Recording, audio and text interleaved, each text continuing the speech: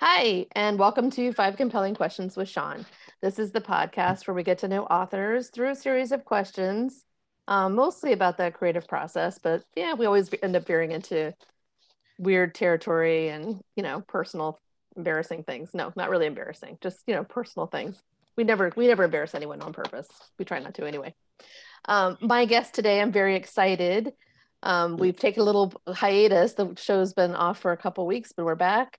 And I have my first international guest, sort of. Well, she's in an international area of the world. She's not in the United States. So my guest today is Jennifer Berg. Hi, Jen. Hi, thank you for having me. Thanks for being here and thanks for working out the time difference. I'm terrible with those kinds of things like math and stuff. I'm like, I don't know what time it is, even here, much less anywhere else. So um, I'm just going to do a quick bio for those that, so everyone can get to know you. Jennifer Berg is an American mystery writer from the Pacific Northwest. Her Elliott Bay Mystery Series is set in 1950s Seattle and currently features three books: The Charlatan Murders, The Blue Pearl Murders, and The Hatbox Murders. The Charlatan Murders came out about a month ago, 6 weeks ago, something About a like month that. ago. Wonderful book, love it.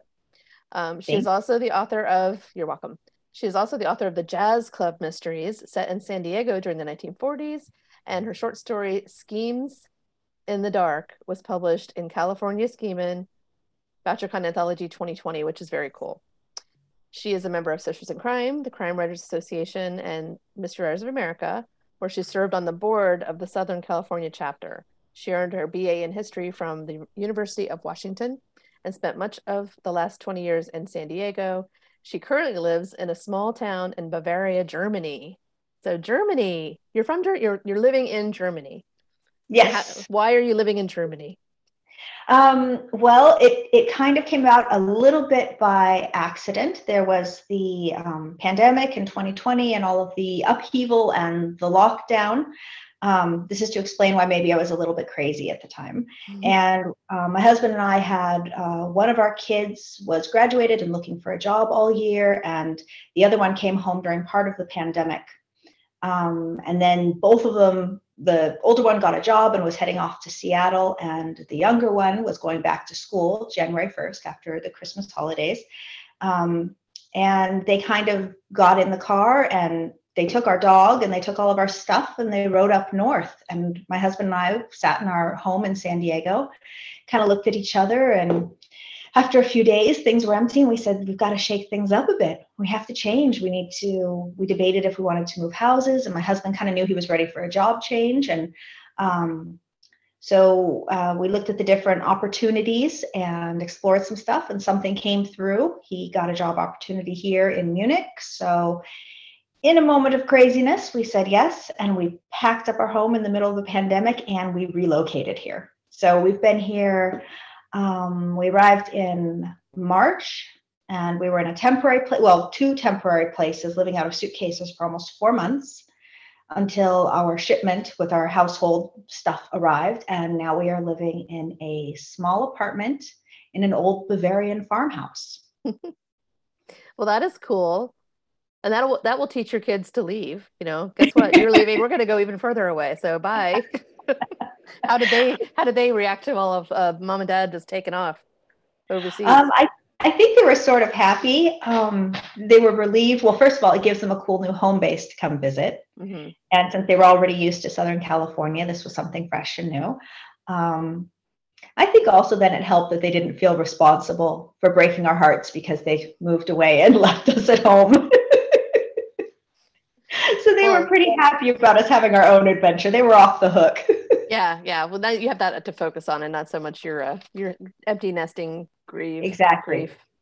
Yeah, I'm not looking forward to those days. I have like 10 more years to go, so hopefully. I heard somewhere it's an actual diagnosis that people can be going through depression. And I believe it. I don't know if that's true or not, but it rings true. It's a big life change and Oh, it's very abrupt. for sure. Yeah, I've seen friends of mine that, had children leave house, just moving on to I've noticed my differences in my friends, behaviors and happiness and different things. So it totally is a thing. It's just a major Yeah. adjustment. Yeah, it is huge. Yeah, because as a mom, especially, you've spent 18 years or more, more these days. It's more like 25, getting them up and out and like efficient, life skills, socialization. And you hope you set them on their course, and then it's sort of like that is a gigantic job. And when that's not there, it's like, okay, what do I do? Am I going to go knitting? I don't know what I'm supposed to do. So it's a Yeah, lot. so yeah, we'll probably move back someday, but we just had to change something, and I just didn't think painting the walls was going to be enough. Wow, well, that's a huge change to move to some remote place in Germany, but it's very cool. I mean, it's awesome. I think it's neat that you made that change. So, yeah, because I said to one of my partners at Level Best, I said, "Oh, she lives in Germany." He's like, "No, she doesn't. She lives in California." I'm like, "Pretty sure she lives in Germany," but I read Yeah. her bio, but yeah, we were confused too. So. Mhm. Yeah, I think everybody was. Yeah, we had a couple of it happened so quickly. We had some family members who, when our kids mentioned it, they were saying, "What? Why didn't anyone tell me?" My husband's sister, for example. A few people accidentally got out of the loop. It happened very quickly. We moved, we packed everything, and we were kind of here and landed and still kind of piecing together, wait, did we actually do that? Yeah, it was almost like you were fleeing like a crime scene or something. I should have made up a better story. I should say that I was fleeing from the scene of a crime. Yeah, that's the crime writer brain of mine. I'm like, oh no, they had to go. They had to leave and go hide somewhere. I had to clear out in the dark of night. Well, I hope you find much happiness there. I was going to ask you, what about the crime writing community there? Have you looked into, like, I know CWA is more centered in Europe. Is there like is there a chapter of MWA there? I want to say there is. I did check. There's nothing very close to me. I think Paris was the closest. And obviously in the UK, there's a lot more. There is a separate organization here in Germany, but it focuses on crimes written in the German language. Uh-huh. So yeah, I'd love to meet them and get involved with that, but I only write in English. So yeah, I'll have to kind of find what all is here, but I think England is really going to be my closest connection there for my writing. Yeah, or round up a bunch of expats and then start the CWA chapter in Munich. You to be the president of it. You just get like 4 or 5 other people and then be like, okay, we're starting this now. That's what I would do because I'm crazy. Start my own gang. Yeah. Yeah. We're not organizing crime. We're organizing crime writers. There's a difference. Right. It's all the same. Well, I guess we should start with a question since this is what people apparently listen to this podcast for. So the first question I have for you, I have so many questions, but here's one for you. That's the official question. If you could tell your younger writing self anything, what would it be? Ooh, I have 2 things that I would tell my younger writing self. One is very, very useful, and one was because I was pretty clueless. The first thing I would tell my younger writing self is to get to know the business of writing, to really pay attention, to get out there. When I first started writing, and I'm putting that in quotes, that was back in 2000, 2001.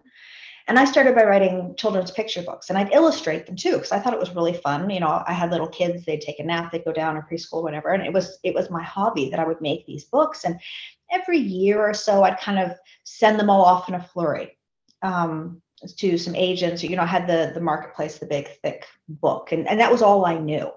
I didn't know that illustrators were professional illustrators and were not the same as the writers, that often they didn't even meet each other. There were so many things that I just had no idea how anything worked.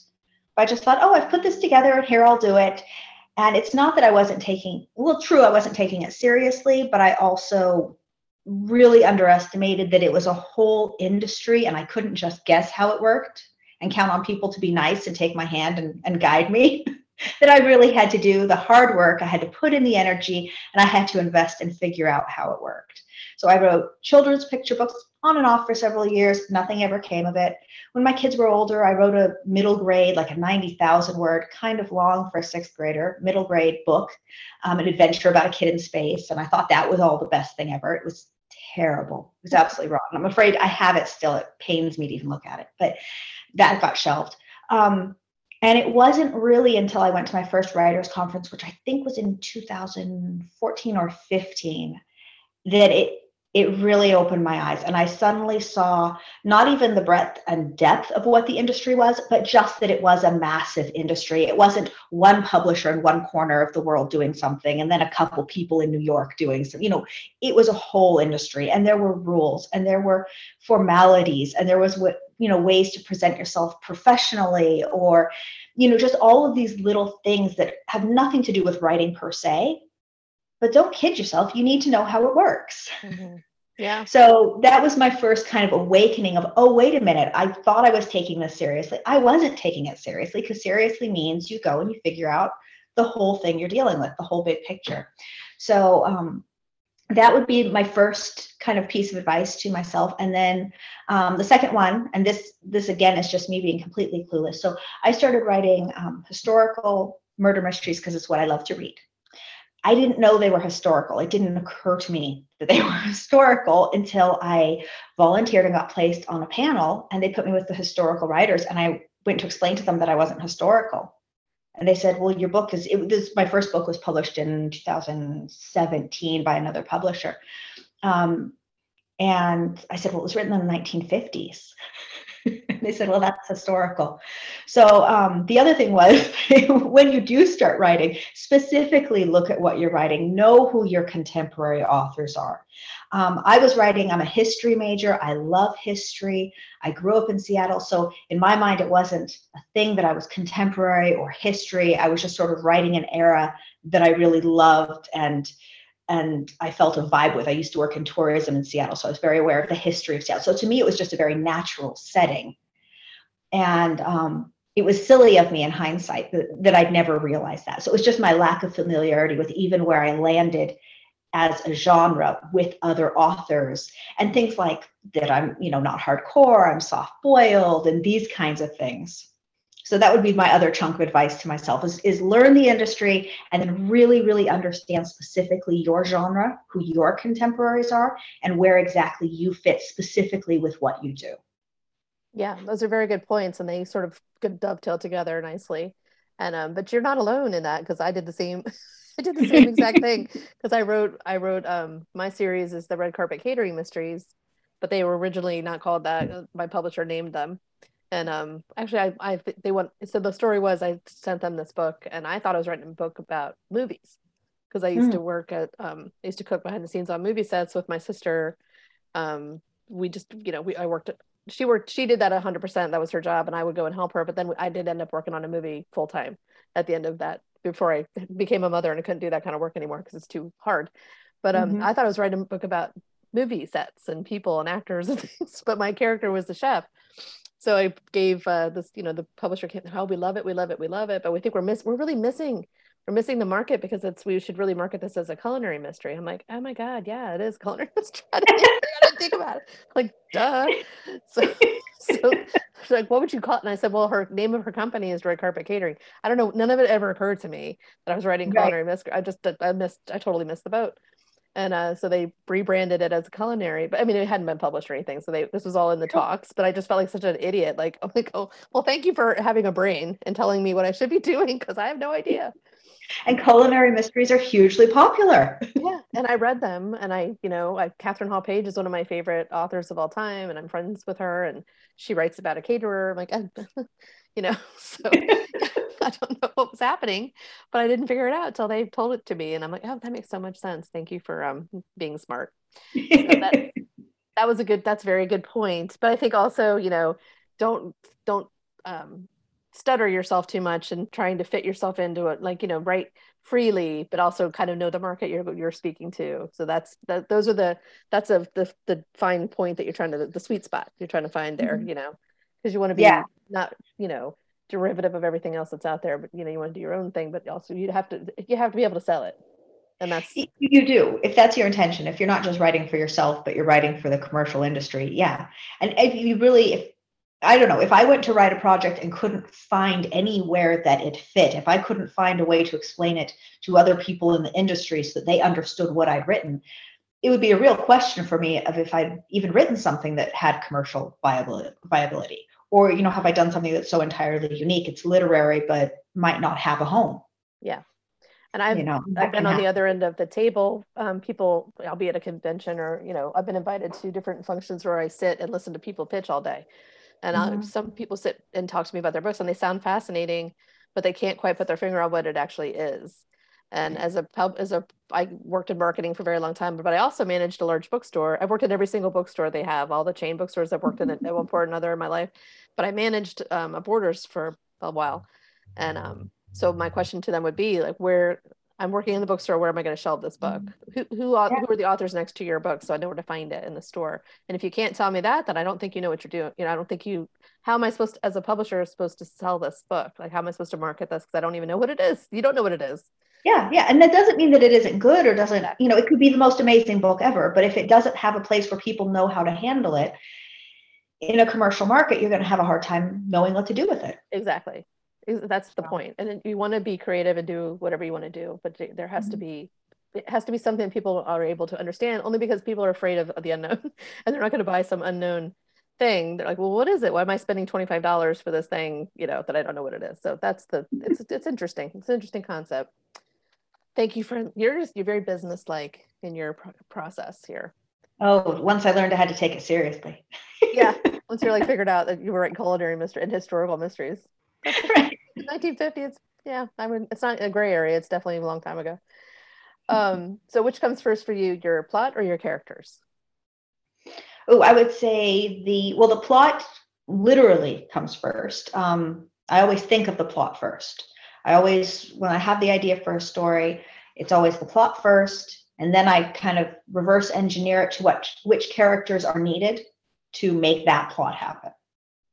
So literally the plot comes first, but in order of importance, I mean, I'd never be so silly as to say that characters aren't paramount. Of course they are. And if you were going to have to be weak on either, you're going to have to, if push came to shove, I would say the characters have to outrank the plot.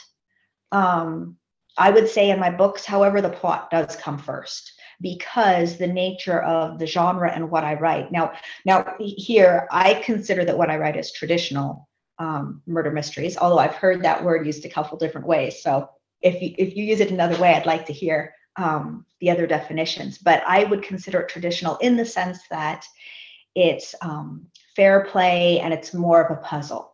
Mm-hmm. So the idea that you have the clues, you could solve it, but you've been distracted with red herrings, or you're trying to solve it, and maybe sort of you're playing a game, you're trying to beat the detective or beat the sleuth to the end, but you're going to find out who did it in the end. It was one of these people.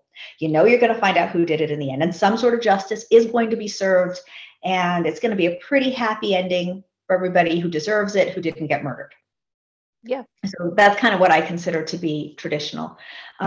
So I would say that in the case of a traditional mystery, plot is the most important because it's all about that puzzle. If that puzzle doesn't work, if that puzzle is not the right balance of believable and intricate and engaging enough, it almost doesn't matter how great your characters are. You have to be a traditional mystery, you have to have that fabulous twisty turny plot that is fair and engaging.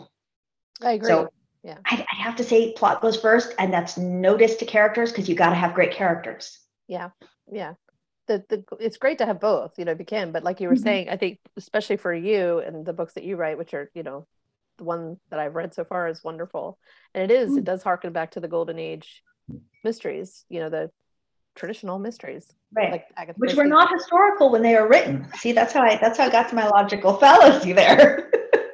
Right. You're just going backwards. Contemporary. Yeah, you're going backwards and forwards in time in your mind. But right. We are living in 2021 at the moment, and there's a pandemic. So just so you know, that's what's happening today. Maybe I'd rather go back. Yeah, trust me. Many a time have I said, "Oh, that would be so much easier," and in some ways. But yes, you were saying that you've done tourism in Seattle, and that all of that comes through in your history, your knowledge of history and all that. That all comes through. So that is totally directed to the plot, because you feel like you're walking down those rainy streets when you read it, and it's just you really bring that forward. And but your characters are all well rounded and memorable as well. So I think the I hear it. yeah, the goal is to have, because you're building this wonderful set piece, but you don't want to have like wooden stick figures walking around in it. So you have to sort of Right. blend them through it, and that, but yeah, you do a good job. But you make a fair point about the plot having to be the thing when you're writing this kind of mystery. My Mhm. publisher always they seem to want to make mine real cozy, and the covers are pretty cozy looking, and and there's nothing wrong, but I don't think mine are really that cozy. So like Right. they're not hilarious, or there's no funny ants coming in and telling them, what to do, or cats running around. I don't have any of that. And I have like drug abuse and more harder edge kind of topics in mine. And I was like, Yeah, it doesn't quite sound cozy.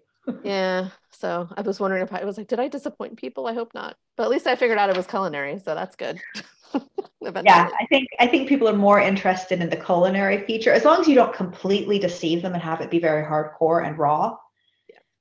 I Like, think that would be a big violation. But some of the rules for cozy, I've heard things like you can't have more than 2 murders, and these really specific things. I think fans are pretty forgiving if something's in the ballpark of what they expected. yeah, exactly. That just reminded me, I was talking to, we have a huge family. One of our great uncles, I was talking about Midsummer Murders. Hmm. And he's like, he talks real loud, because nobody can hear anything either. And he said, isn't that the one where 3 people die in every episode? I said, I think so. Now that you've said that, now I can't, now I have to watch them all and be like, oh yeah, there are 3 people that die in this episode. And on the third one, they figure it out. So he just ruined that whole form, because I was blissfully going along like, oh yeah, there are 3 people in every episode that die. In the early ones, at least. I don't know. I'm only back, I'm not current day with that show. So, next question for you. How do you develop the voices of your characters? Do you keep a Bible or use some other methods to bring your characters to life for us? Mm. I hmm, hmm. I wouldn't say I don't keep a Bible, and I don't. I wouldn't describe it as bringing the characters to life. It's more because I work the plot in reverse in order to have the plot that I want. So I start with the twist, the thing, the distraction, the big thing at the end that made people not see. Because I start with that, and then you work it backwards. You say, okay, you're going to need to have about so many characters, and the nature of the twist sort of defines what kind of characters you're going to have. It defines if you're going to have adults who know each other, people who are strangers, their socioeconomic status, do they live in the city or the country, or this kind of thing. So this is sort of defined to a large extent by the twist. And so I sort of know the group of people who I need, but it's more like casting actors for a play or a movie. So then I say, okay, and I want a nice balance. I want a mix of characters who are likable and characters who are not likable. So there's one character in Charlatan, and I don't like him at all, but I love to not like him. He's a very likable, unlikable character. He's kind of a playboy. He's a little bit full of himself. He's the life of the party. You would never want to go on a date with this guy. Well, maybe one date, but you'd never want to go out with him again. But he'd be great at a barbecue, And so, and I knew I needed that kind of a character to contrast his sibling, who was a very tame and low key, and in many ways to bring out the juxtaposition between the two of them. And so the one kind of defined the other. And then there was also a situation where somebody was a very obvious, it's the one you're going to think of. This is the person who had all the reason in the world, motive and opportunity and the guts to have done the crime. Well, then I can't have the other characters with that same personality. The other characters have to be people who either, had the guts but didn't have the motive, or had the motive but would never do a thing like that. Or would they? And so once I came up with the characteristics of what I needed to make that plot work, then it's just sort of filling it in. And then you're just kind of balancing out the right character. So the characters sort of come out of necessity. And as far as them having voices, I've never thought too much about it. When I'm working through the scene, I'm a big plotter, and I plot a lot. And I have every scene set up. I know what's going to be revealed, what red herrings, what has to develop in every scene, who's there, where it takes place. And So very often when I sit down to write a scene, I say, okay, I've got these characters, they're in this location, this much has happened, and here's the information that needs to be relayed, and kind of the surprise fun things that are going to happen, and it's going to end with this little bit of a hook at the end.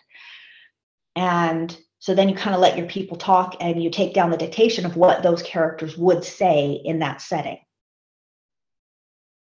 Yeah, and they kind of have their own voice. If somebody, yeah, I'm sorry, I don't have a better answer than that. They have their own voice. That's because they have to be the character to fulfill that role. Yeah, no, that's a very good answer, and it was very academic sounding. Like you've really thought about it, so that was very that's a great answer, and it's like you're very plot driven and very set. That's we've sort of talked about that a lot, so that's that's the reason. But your characters are very distinctive. So it's probably just like you're doing it subliminally. I can never say that word. I don't know why I try to say it because I can't say I skip it and I say subconscious. People usually kind of let you get away with either. Right. And then you don't have to say that one that you can't say, and I can't either. Yeah, even if I do it slow, I still mess it up. So I can't say rural either, like rural, like living in a that's a bad one. I can't say that. Anyway, I think you're doing it subconsciously, subliminally. Yeah, I might be. Yeah. Because it does come through, even you're probably just not focusing on it. Probably not. I mean, and that's it. I guess I do. You asked me about a Bible. I do keep track. Once I've decided who they are, I do write down their physical features, if they wear glasses or have a mustache, and how old they are. I do write down those key features. Otherwise, I'll just be inconsistent, and later I'll switch something. Yeah. You do have to keep track of those key points, because somebody will call you on it, because my one character has the shellfish allergy, which is revealed in the first book, and it's one of the ways somebody tries to off her. And then like several books later, my chef brings home like crab dip from the restaurant, puts it in the refrigerator, and you're like, oh my God, what an inconsiderate roommate that she would bring home crab dip. I'm like, oh yes, she's extremely inconsiderate. Sorry. Or I'm forgetful. One or the other. Like she was just being a bee that day. She didn't feel like being nice. No, that was my mistake. Sorry, I forgot. But I didn't forget after that. I just never wrote about fish again. I was like, that's it. No more fish in the books, because I don't want to get blasted on Amazon. So, they'll get you. They will come for you. In a nice, loving way, I think. Anyway, yes, whatever. Usually. Yes, I'm sure it's out of love. What is the most difficult part of the creative writing process for you, and what is the easiest part? I don't know that the easiest part is definitely the polishing at the end. The most difficult part would be because I plot things out so much. And when I say, I mean, I have probably about 15,000 words of outline before I start writing. So when I say I do it a lot, I just want to give people, because I'm sure somebody does it more than me, somebody does it less, but that's about what I'm talking about. I mean, I have a proper packet of outline before I start. And a lot of that is because it's historical, because I'm keeping track of things like the day of the week and things like this. I made a mistake with one of my previous books where I wrote a story, and I forget what the event was, but there was a major political event that happened on a certain day, and I made no mention of it. And you can't do that. Somebody would have said something, it would have been on the paper. I mean, really, you can use it. It's a nice tool to help place it in the time to mention the newspaper or something, if you can work it in. And so once I caught myself there, I said, okay, I can't do this anymore. So whether I list the actual days or not, I know what day they happened. I know exactly which day. So I know if Sputnik was going on, or I know who the president was, and I know any big things like that. Like, I've looked at it all to make sure that it works. And then I had to pay attention with days of the week. Otherwise I would do silly things like, having someone with an office job at home in the middle of the day on a Wednesday. or I'd have too many work days in a row. I'd have, 6 work days in a row, and it didn't make sense, or things like that. So I know what all my days are, and any political events. And then I thought, well, gosh, as long as I'm doing this, I should just check the almanac, especially since my series takes place in Seattle and the weather is a thing. I can't have people just outside meeting on the street, at a cafe every time they want to have a little encounter. I need to account for the season and the weather. It's a thing. So because I started tracking that much of it, So that's the most fun part. The most fun part is doing the blocking, because it's like getting ready to, I don't know, write a play. I figure out my characters and I put them in order and my clues and I get it all set. And it's just sort of this fun organizing process. The first draft is a bit of it can be hard because I catch everything I didn't catch. But the worst part, because that's what you asked me, the worst part is after I've written the first draft. So maybe I'm at 30 or 50,000 words, something like it's a pretty big chunk at this point. And I've stuck to my outline, so it's pretty good. But then I go through and I look at it and I double check my outline and I read it. And I have a little checklist that I go through. And it's things like continuity. So for each character, do their motives make sense? Is their behavior still online? Are their actions still matching? Or are they doing something funky? And so I have several things like that I just check plot wise to make sure the plot really is churning like it's supposed to. So kind of a step back in the big picture. That's the hardest part. That is the worst part, because at that point I've written such an unwieldy beast. It's really obnoxious to change. Mm-hmm. And so, but it's really the last stage that I can do any heavy lifting without having to rework everything. So I hate that part the most. It's after the first draft when I really have to, and I shelve it. I set it aside for several weeks, come back, look at it. I look back at my outline, how things were supposed to be in concept. The big picture arch is what I'm talking about here, because the pieces are all fine. But did the pieces do what I thought they were going to do? Did they really perform, or are they chunky? And usually what I'll find is something like 2 or 3 chapters in a row where really nothing that interesting happens. Mm-hmm. Okay, but it's solvable, but you really have to tackle that. You can't ignore that. So that's the worst part. I have to sit there. I have to look at it honestly. Everything with all my beautiful planning that just didn't work, that I really have to deal with. Very messy. It's the most embarrassing mistakes. All of my worst, dumbest mistakes are there. And I have to fix all of those buggers. And that can take forever. Not weeks. That always feels like it takes just months and months to go through and tackle that and to really wield it into something that is still very raw and basic, but holds its own, where I can look at it and say, okay, this, and then if I give it one more draft, I'm at least willing to share it with like my best friend at that point. Like it's not polished, it's not beautiful, but it makes sense. Yeah. It has a beginning, a middle, and an end. Yeah. Then I feel like I have a book to work with. But yeah, it's that middle part where I've just made all of those big mistakes and I have to go back to the drawing board. That's where I've cut characters, I've cut chapters. Yeah. At that stage for the Charlatan Murders, the one that was just published, at that point, I went and cut 30,000 words from the beginning. Wow. At that stage. It was, and I just looked at it and I was like, what is all this stuff? I had a ridiculous amount of lead up. It was so not required. What was this, a 1950s movie? The murder is going to happen at the very end. Yeah. So that's my brutal moment of truth. Yeah. Well, it's good that you're able to do that, because some people are not. And they, the whole kill your darlings thing is just, every word is sacred to some people. And it's just really hard to have that self-evaluation. And I think that's really cool that you have that. I want my books to sell. At the end of the day, I'm writing a good book. If I were writing it for myself, that's what, I don't know, maybe personal writing would be if I kept a journal or did poetry or something just for me, then I could be sacred about every word. But this is a business and I'm trying to write a book that the readers are going to enjoy and love. At the end of the day, that's what I want. I want someone to read it and to have loved it. Well, there you go. And I did. So you got one. For sure. Yay, thank you. That's what my husband said when I wrote my first. He was like, well, I'm going to like it and you'll like it and our moms will like it. So there's 4 people right there. It's like, okay, sold. Yeah, sold. 4 people. That's cool. But it feels better than just one person. At least 4 is good. Yeah. For my 5th question, I always ask something a little bit off the wall. Yeah. And I'm going to ask you one that I haven't asked anyone else because nobody, I don't know why. If you could, and I have to hear the answer to this, if you could only eat one thing for the rest of your life, what would it be? Are you going to say sauerkraut? Oh, no. That's a good guess. And in all honesty, I love sauerkraut. I love like good, warm, lovely, slightly buttery with a white wine. Yes, I do love sauerkraut. No, it would be, and I contemplated this because I thought spaghetti at first, but I think it would be beans and rice. Black beans, brown rice, and then a really nice pico de gallo or a good fresh salsa with lots of avocado, like a lot of avocado, a little bit of garlic salt.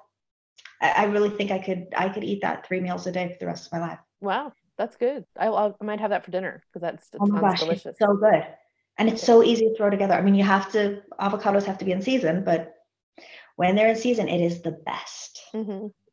When I go to the store, the avocados are hard as baseballs or like on death store. So you always have to get those ones that are like in the middle if you want them that day. But my store is really cool because they have them left to right, depending on your needs. Oh, right there. Yeah.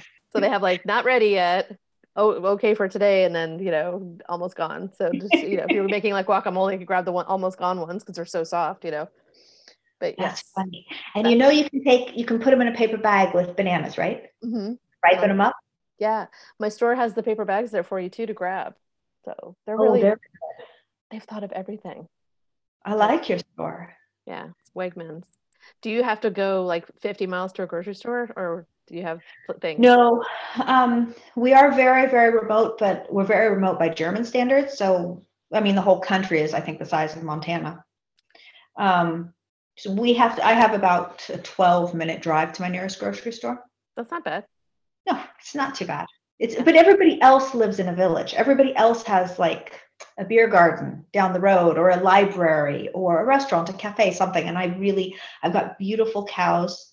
They're not mine, but I get to admire them. Mm-hmm. Got some sheep, rabbits, hawks overhead. I mean, it's very lovely, but it's remote. Yeah. It is the country life I never knew I loved. Yeah, I'm a city girl, so that would be. But if you can get to a store in 12 minutes, that's not that bad. It's not too bad. It isn't too bad. Yeah, depending on how long we stay here, there is a chance that we'll pack up and move to the city before the end of winter. Well, it is nice if you just want to go to a wine bar and not have to. Is Uber a thing? Because it seems like Uber would like everyone would be Ubering there because Uber is sort of a German sounding word. Here, I'm not sure. If I remember correctly, it was illegal at first because of taxi drivers' rights and things like that. But I think it has been allowed. Mm-hmm. So I believe it is here. Cool. But I'm not sure. But there are taxis. Yeah, but we don't even have a bus. We don't even have public transportation where we are. So I mean, by German standards, it is very remote. We're off the grid. Also by my standards. Yeah. I've always I like to have a sidewalk outside. Like I walk out my house, I have a sidewalk, and in half a mile, I'm downtown with getting coffee. And that's just what I prefer. Yeah, that's kind of what I was used to too in Southern California.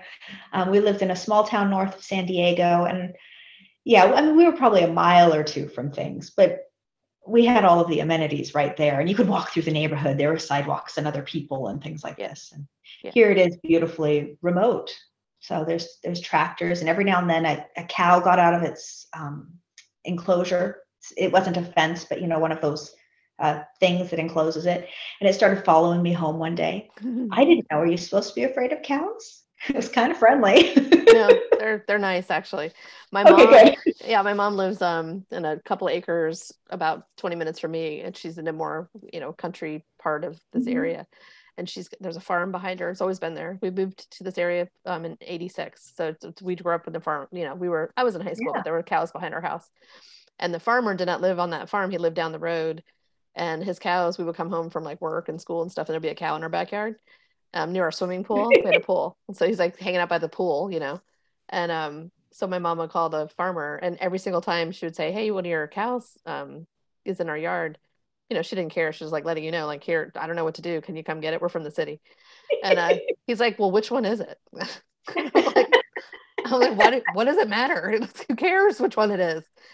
He's like, "It's the smart one. It's the one that knows how to get out. I don't know, whatever his name is." So just come get it. The one that wants to go swimming. Yeah, it's the one that knows where the hole of the fence is. So he would have to come, and he was this really old guy. He was really nice, but he would get his cow, and then he would like have to, you stand out there and talk to you for like half an hour about the cow. And we're like from Miami and Fort Lauderdale, Miami area, and we were just not used to country talking for half an hour on the point. Anyway, it was very culture shocky for us for a while. But yeah, right. Cows are friendly. They're really nice.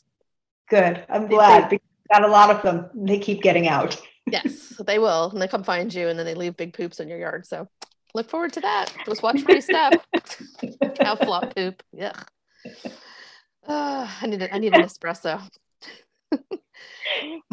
It's still early for you, isn't it? Yes, it is. It's just now noon. It's just gone noon. So we're halfway through the day. I'm that much closer to happy hour.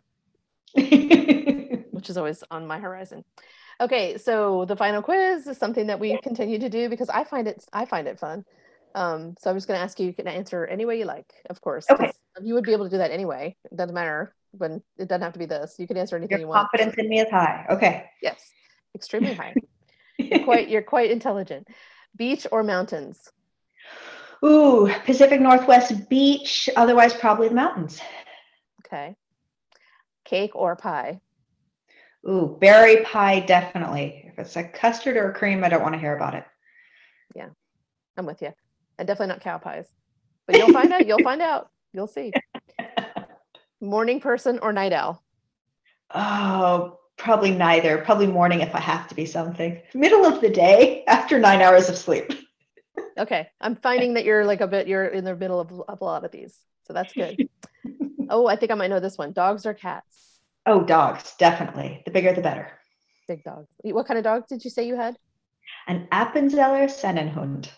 Okay. I won't be saying that either. I won't be using that word. It's kind of like subliminal for me. I won't be saying that name of that dog either. We can all look it up. We can Google it. Coffee or tea? Ooh, coffee. Definitely. They have good coffee in Germany. They have great coffee in Germany. Yeah. They have fabulous coffee. That's good. Their tea isn't bad. Their coffee they take their coffee seriously. Oh, well, that's good. Especially where we are. We're in the south, so we're close to Austria and Italy. So there's good coffee. Nice. Well, coming from Seattle, I would think you'd have high standards for coffee. I like to think I have high standards, but I don't really know. I think you do. Tully's is better than Starbucks. Yes. Well, I think it's just I think it's ingrained like this, like the character development. It's you just automatically are that way. You know good coffee from bad coffee. So, well, what's up next for you? You've just made a huge life change. Are you writing? What's going on? I am writing. I am working on my second series. So I've just finished. I've got the 3 books with Level Best, and I'm working on a new series, The Jazz Club Mysteries. That one is set in the 1940s in San Diego. Stick to what you know. Right. So I'm working on that series. There's going to be at least 4 parts to that, 4 seasons of 1 year. And then I'm working on a separate project, which I have completely outlined, but have not quite started writing yet. I'm still in the fun phase. And I don't know how to categorize it yet. It's a little bit of, I'm not quite sure. It's definitely contemporary. It's chick lit. It's different altogether. I'm not even sure if it's going to be a legitimate mystery. We'll see how it turns out. Maybe it'll end up on the shelf with my middle grade sci-fi book, but it'll be a fun process. I'm going to try it out. All right. Well, when you're done writing it, just go back and listen to this podcast again and listen to what I said about where does it go on the shelf in the bookstore. I still have to figure out where it would go on the shelf. You'll get there. You'll be fine. Well, that sounds very cool. And, it seems like your new place, your new house, your new surroundings, it's sort of really conducive to writing. It's not a lot of distractions. It is very peaceful and quiet. Yes. So that's good. It is lovely. It's peaceful here. And yeah, I feel very lucky and very happy to be here. Good. Well, we're happy for you. But Thank you. We have to come. I just have to come to Germany and see you. So that'll be what absolutely. Yeah, I will be here, and I travel well, so I can meet you wherever you are. Nice. Yeah, I have family that just moved over, and we're planning some visits. So we'll hook up when we get there. Yeah, that would be great. For sure. Well, thanks for coming on the show. You've been lovely to chat to, and it's been really fun working with you so far. Thank you. I have enjoyed working with Level Best. Yay, good. Well, that's the goal. So we'll have a good rest of the day, and say hi to your cows for me. Thank you. Will do. Thank you very much, Sean. Have a great day. You too. Okay. Bye-bye. Bye.